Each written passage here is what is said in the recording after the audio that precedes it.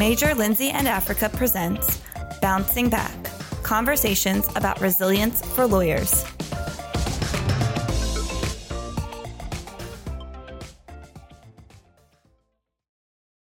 Welcome to Bouncing Back, Resilience for Lawyers. This podcast is brought to you by Major, Lindsay, and Africa, the global leader in legal search and consulting. I'm your host, Rebecca Glatzer. I'm a managing director in the associate practice group at Major, Lindsay, and Africa. In this podcast, I'll speak to successful professionals about the hiccups, bumps, bruises, and setbacks they've experienced in their careers and personal lives, and how they ultimately bounced back from those experiences to thrive. Today, my guest is Mike Soso. Mike is currently the Senior Vice President of Legal for Gas and Low Carbon Energy Production and Operation and Regions, Cities, and Solutions at BP. He leads a global team of over 100 lawyers responsible for executing BP's legal strategy across several of the company's core businesses, including all of its global oil and gas operations, as well as leading the legal strategy for BP's transition to net zero. Mike joined the Houston office of BP in June 2011 from Skadden Arps, Slate, Meagher & Flom, where he practiced in the firm's antitrust and competition law group. Prior to his current role, Mike was the Associate General Counsel for Downstream, where he led a global legal team accountable for supporting BP's customer-facing businesses. He also previously was the Vice President for Ethics and Compliance for BP, where he led the team responsible for embedding ethics and compliance across BP's businesses and regions. In 2013, Mike was a finalist for Global Competition Review's Corporate Counsel of the Year Award, and in 2014 was honored by being selected for Legal 500's inaugural list of top 100 corporate counsel in the United States. The Financial Times, Yahoo Finance, and Involve have named him one of the top 100 LGBT executives in the world. He is a frequent speaker on legal, ethics and compliance, and diversity and inclusion topics. Michael received a BS in economics and a BA in political science from Arizona State University, and his law degree with honors from Georgetown University Law Center. Mike and his husband currently reside in London. Mike, thank you for being here today. Thanks for having me, Rebecca. So I'll get right into it, given our time. You recently shared with me, Mike, that you lost your brother James last year. Would you share for our listening audience and tell us what happened? Sure. So my brother had been struggling with addiction and mental illness for a number of years. And unfortunately, those diseases caught up with him and he passed away at the age of 35 last year. And it was rather sudden and unexpected. And it was something that me and my family had been battling with very privately, as I said, for well over a decade, in part because I think with those two things, there's a lot of shame attached to them traditionally. And those that have family or personal battles with either addiction or mental illness oftentimes don't want to share that. And I didn't. And it was a painful exercise to go through the 10 plus years of dealing with it when he was battling with it. And it was certainly a painful realization when it all came to head. And he lost his battle with those and passed away rather suddenly. And so it's something that, it was deeply impactful. And since then, I've decided to speak openly about it and make some adjustments to my own life and certainly sharing more with my team and others I work with and publicly on how I think we can better manage these sort of issues going forward to help others not struggle with it privately. Yeah. Well, I'm deeply sorry for your loss. And, I can't imagine, especially, this is not the natural order of things, right? And so I'm very sorry again, to hear about that. What would you want our listening audience to know about your brother, Mike? I think what I like people to remember him by is he was incredibly bright. He was artistic. He was a musician. He could pick up a saxophone and listen to a song and play it without even reading music. He was just a gifted, talented, and very thoughtful person. And he was loved. He had a small group of friends. He was incredibly smart, much smarter than me, and far more courageous than me in many ways. He came out before I did, and so as an older brother, I looked up to him in many ways because he was able to have the courage to come out to our parents and publicly long before I did. And so, I think those sort of elements, him being courageous and him being artistic, and he certainly left his mark on this world. Yeah, he sounds amazing. He sounds amazing, and it's lovely that you described him that way. The thing that you mentioned earlier in your comments, strikes me, because there is this tension seemingly between work and our personal lives, and it's become very blurred, I think, especially post-COVID, with people working from home. I guess, sort of the old school view of this is we keep these things separate, right? There's a line we draw in the sand, right? And I think that, for lack of a better description, old school view of it, not only has changed in many ways, generationally, because of the way people think about work. COVID has exacerbated some of this. The internet and how we do our work has kind of also melded and mushed personal with professional. And I know younger people have very strong opinions about, work is work, and I go to work and I do my job and then I leave, which is interesting. And then I know other folks, regardless of generation, who are like, to be my best self at work, I need to truly be who I am in whatever form or function that comes, whether that means being out at work or talking about my disability or talking about my loved one who has a disability, what have you. And I don't know if there's a right or wrong answer, right? We all have our sort of opinions about what that looks like. And I think it's an individual decision to be how much you share at work, how much you share with your colleagues, whether you befriend people at work or it's just work only. But I'm interested, in light of your ethics background, in light of, your life experience, what your thoughts are on that in terms of, should we be sharing at work? What should that look like? Should work be a safe space to share who you are, or, should it be work and work only? I'm interested in your thoughts on that.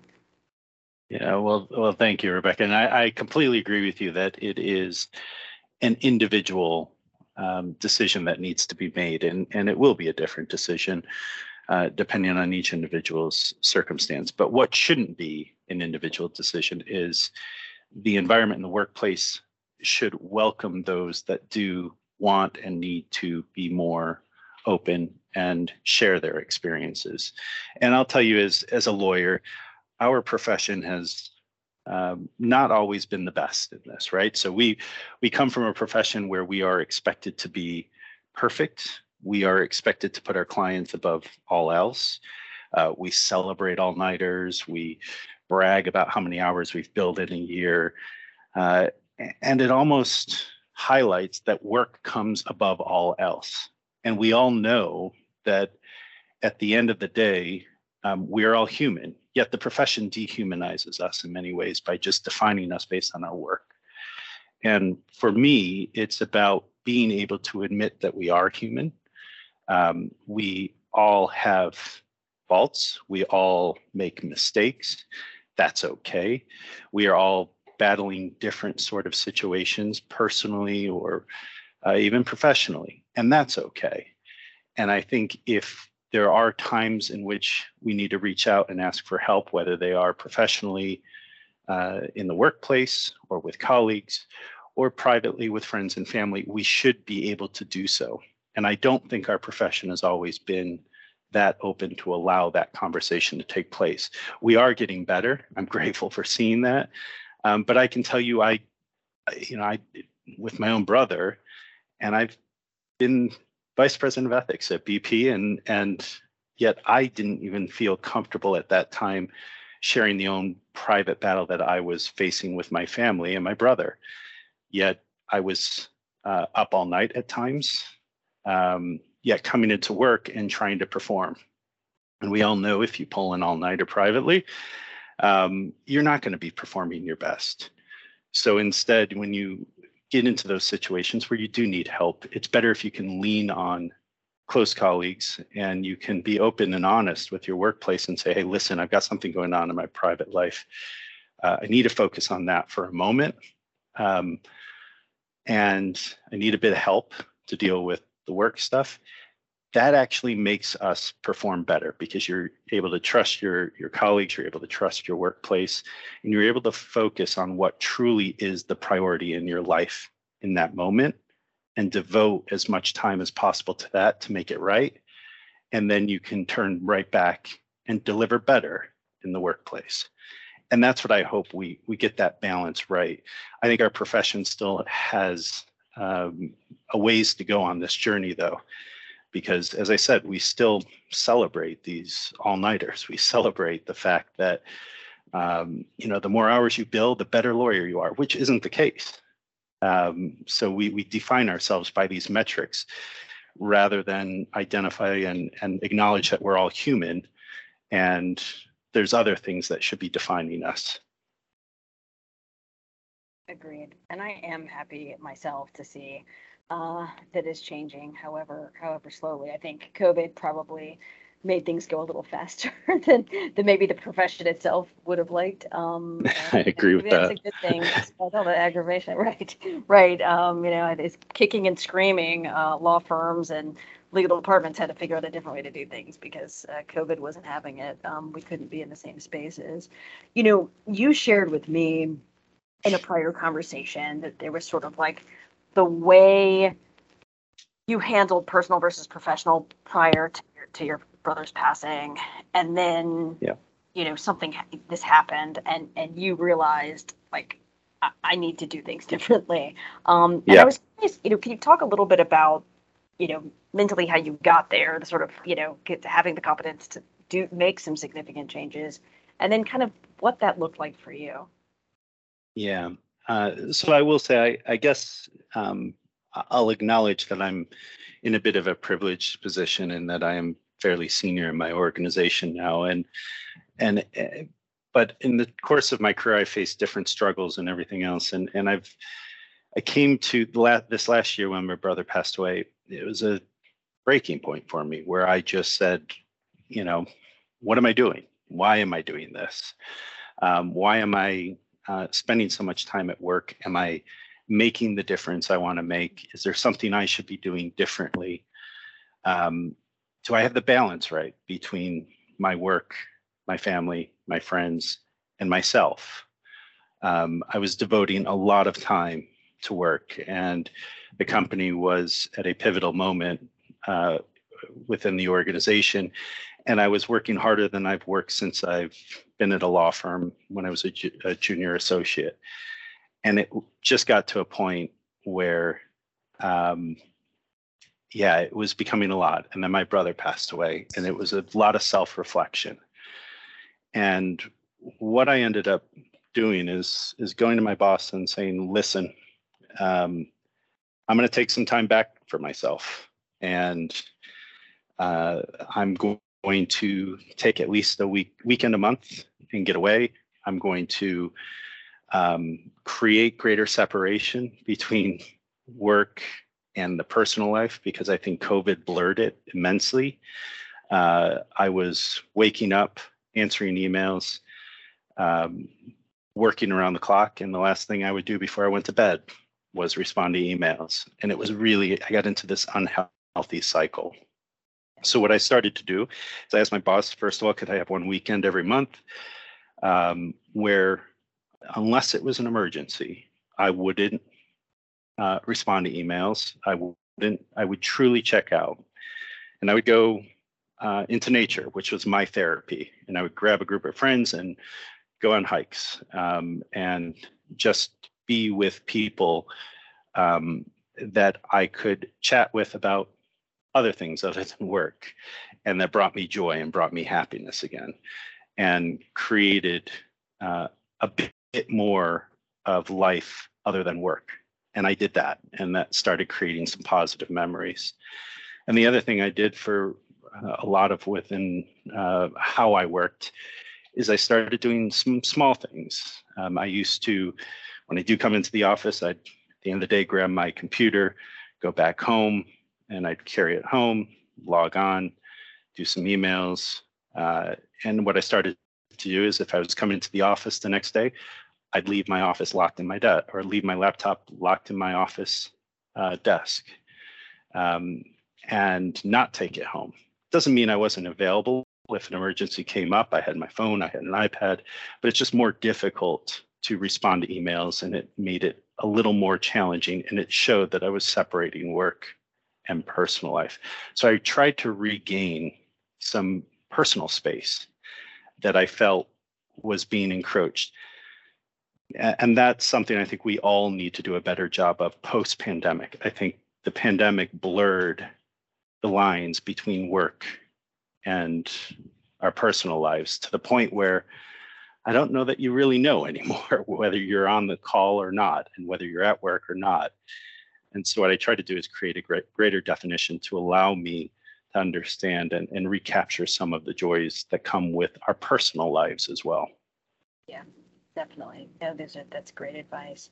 And, I was curious on a, kind of systemic company-wide level, given your position in BP, have there been thoughts or efforts to try to, expand some of the work you're doing on an individual basis, sort of company-wide? Have there been things the company has done post-COVID to kind of encourage, a greater separation of work and life, company-wide? Or, are there things that law firms and companies can do to kind of encourage this behavior post-pandemic? We're not really post-pandemic, but we're getting there, right?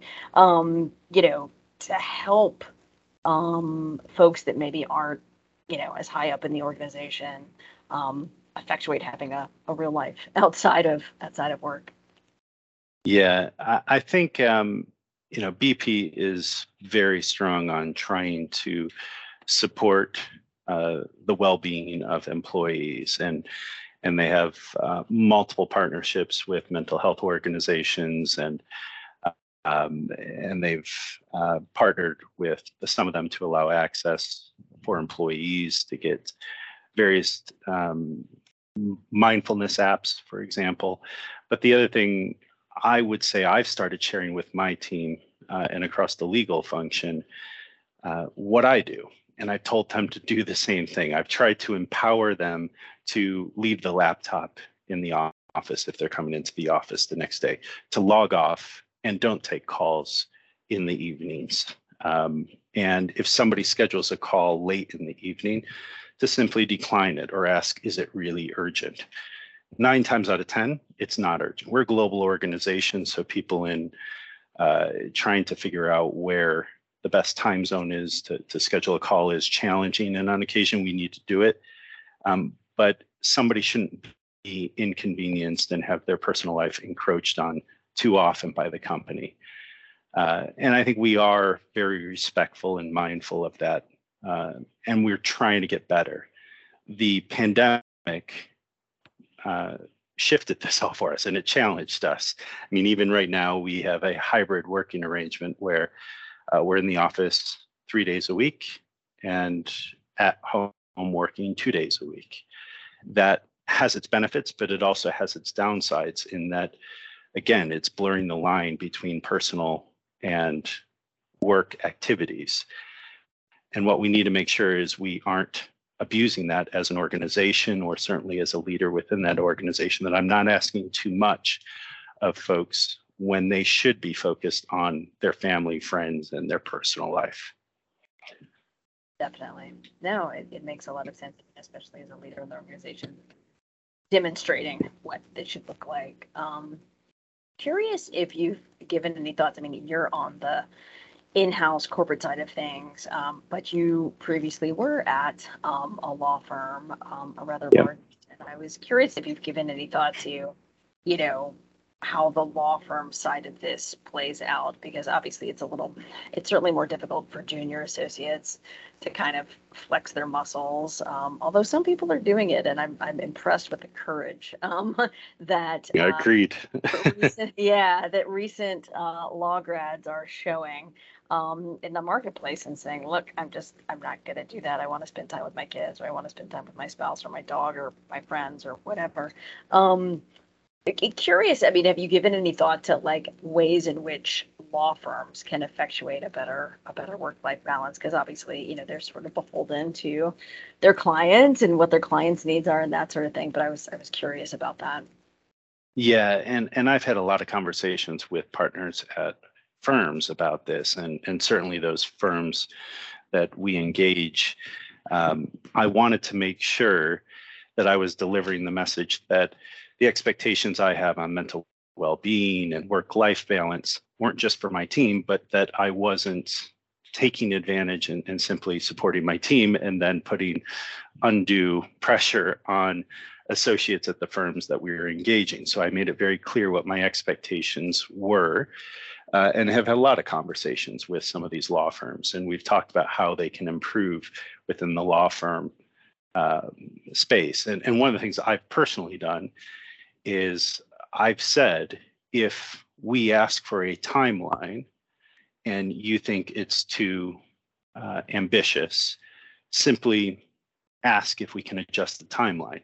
If a timeline is going to force somebody to work absurd hours, ask for an adjustment or ask if it's absolutely necessary. A lot of times clients simply say, hey, can I get an answer by the end of this week? And there's really no reason we need an answer by the end of the week. We don't know how much work is going on behind the scenes until we ultimately get the bill or the invoice. So if it is going to take a lot of effort, it is going to put a lot of pressure on an associate or partners at the firm, simply pushing back and say, hey, listen, how firm is that deadline? We might be able to get you something that is a bit more baked, a bit more confident in the response if you give us an extra week. 9 times out of 10, I'd say absolutely, that's fine. So that's number one, is being open to a conversation around timelines on the work that we are asking firms to engage in. Number two is being very clear about the number of lawyers that we need and saying that small teams working around the clock are not what we're asking for.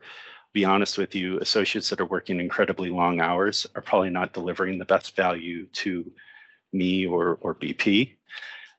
So I would rather staff it appropriately to share that workload more clearly across a larger team, and I pay for it to get better results. So I think it's having those open conversations.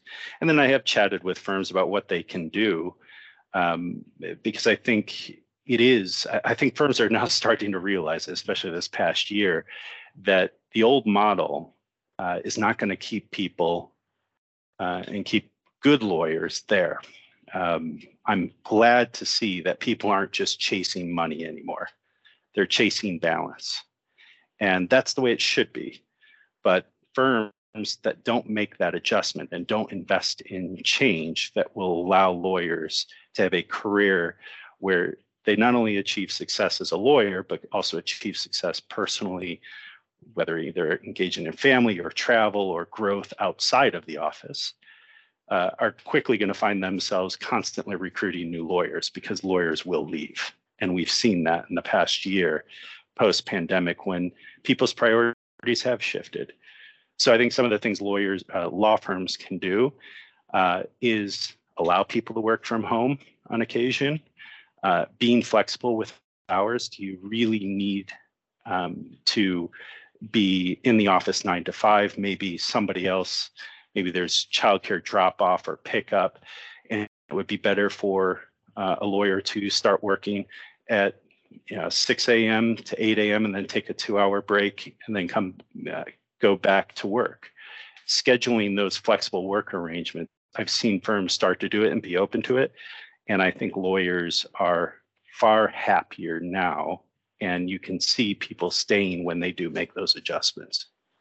That's right. That's right. No, I totally agree with you. I had some conversations in 2021 where people were telling me the numbers, the hours that they were billing for the year. And it was just like beyond when you get into 26, 27, somebody told me they were billing like 3,000 hours. And I'm like, I don't know that is, if that's true, and you start doing the math on that, like you're basically never going home. Like you're going home to take a shower, change your clothes and come back. And my question would be, how many of those 3,000 hours are really good hours? So right. I'd rather have somebody bill 1,800 or 2,000 hours, strong hours, than 3,000 crap hours, if I'm honest with you.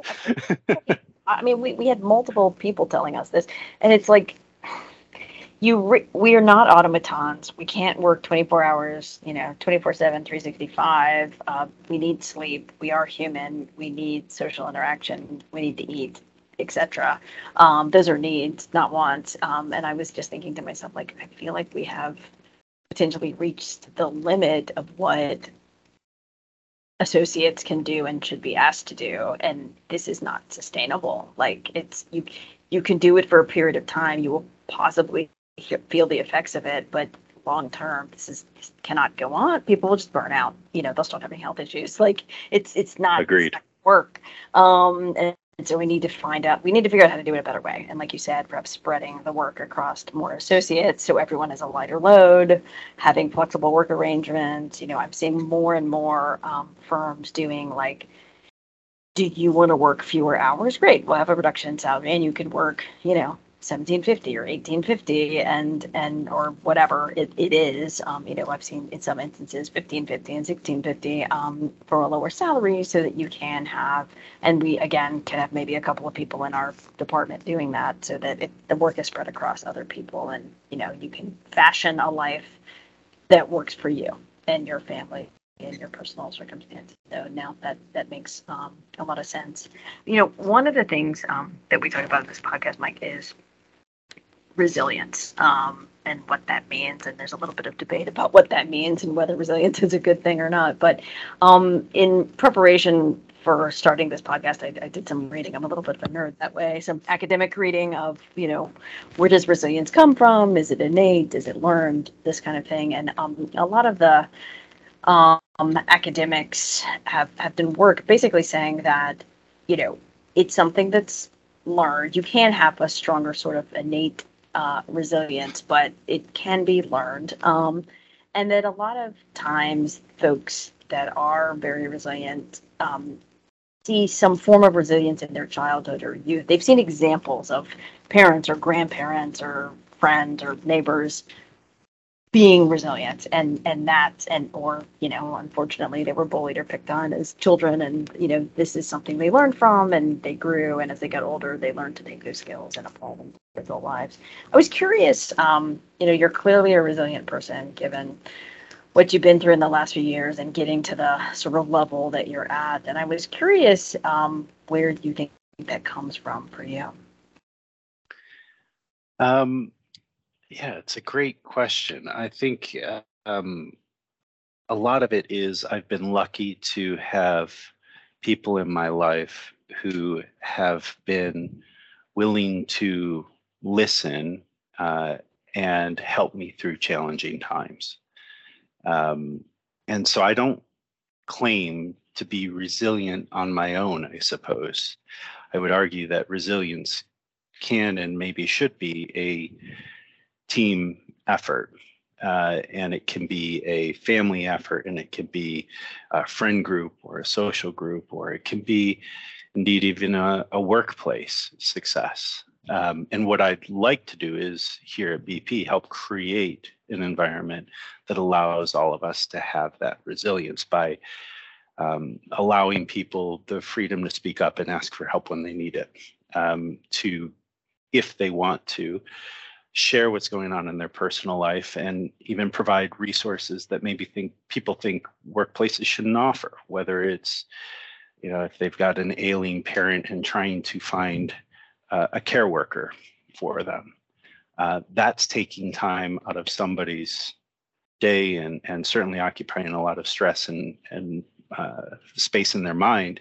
And if I can find a way to help identify a series of care workers by sourcing that, it's a way that we can help make that employee and certainly the broader community more resilient. And so I think I've just been lucky to work with and have people who are thoughtful, caring, and have listened to me and helped me through some challenging situations. And certainly that's the case with my brother. I leaned on my husband. I leaned on some very good friends. And I did lean on my boss and VP to make some accommodations, all of which those folks responded as I hoped they would. And that's what's made me resilient. So I guess for me, it's we all face these challenges. And if you try to bottle it in, especially if, the legal profession, we have this shield we place over ourselves that we try to give the perception of perfection, and we can do no wrong, and we sell that. We sell it to our clients, we sell it to employers. Associates want to be perfect. You don't want to make a grammar mistake in a memo, much less have a big issue going on in your personal life. And it's just not reality. So if we can change the view in the profession that we need perfection and actually allow for people to be human, and I think we'll have a greater conversation where resilience will increase, because partners will be able to support associates that are dealing with something outside the office. That's what I want to see more of, is a conversation that will allow us to help build a community that will ultimately allow everybody to be more resilient, rather than those that are lucky enough, like me, who did have family, friends, a group that were there for me when I needed them most. And there are some that may not have that. And so the workplace needs to become that place for those folks. Definitely. I completely agree with you. Amen to that. Final question for you. The last few years have been extremely difficult for everyone, for all kinds of reasons. COVID, personal events in their lives, world events such as the murder of George Floyd and the Black Lives Matter movement. What advice would you give newly minted, very junior attorneys who may not have experienced this kind of tumult in their professional and personal lives before? If this is the first time they're dealing with, a major world or life event that's impacting them, what advice would you give?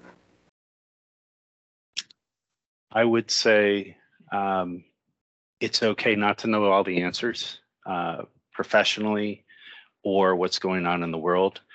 Actually embrace that uncertainty and the uncomfortableness. Don't be stressed by it. Instead, welcome it, because it's how we grow. But you have to be willing to engage in conversation to do that, and you have to be open to listening. I think a lot is going to be thrown at us within the office and outside the office. And if you listen, if you're willing to learn, if you're willing to grow as a person and understand more, then I feel as though we will be far better off than if we feel stressed and feel done to, which is oftentimes, I think, what we're felt like. We have to get something done. Client has told us to do something. This is being done to me. You just sit back and say, hey, this is an opportunity to grow. This is an opportunity to listen. There's change happening. That's not a bad thing. Let's see where this goes. And chat through with people, whether at the office or those you trust outside the office, when you are really stressed.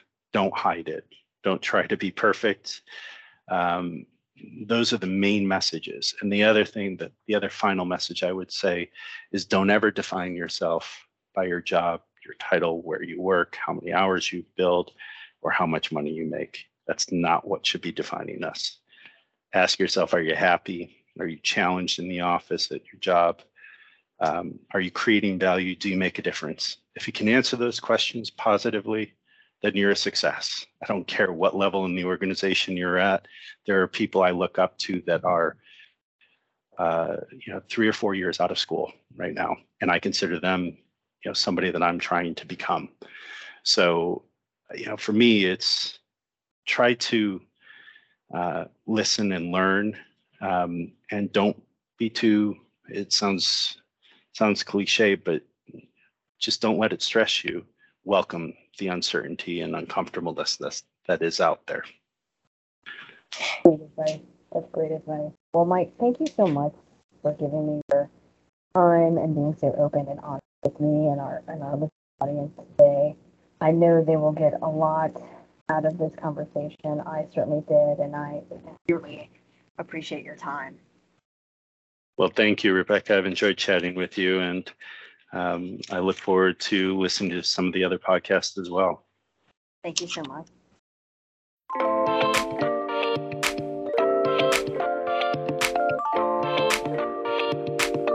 Thank you for listening to Bouncing Back, Resilience for Lawyers.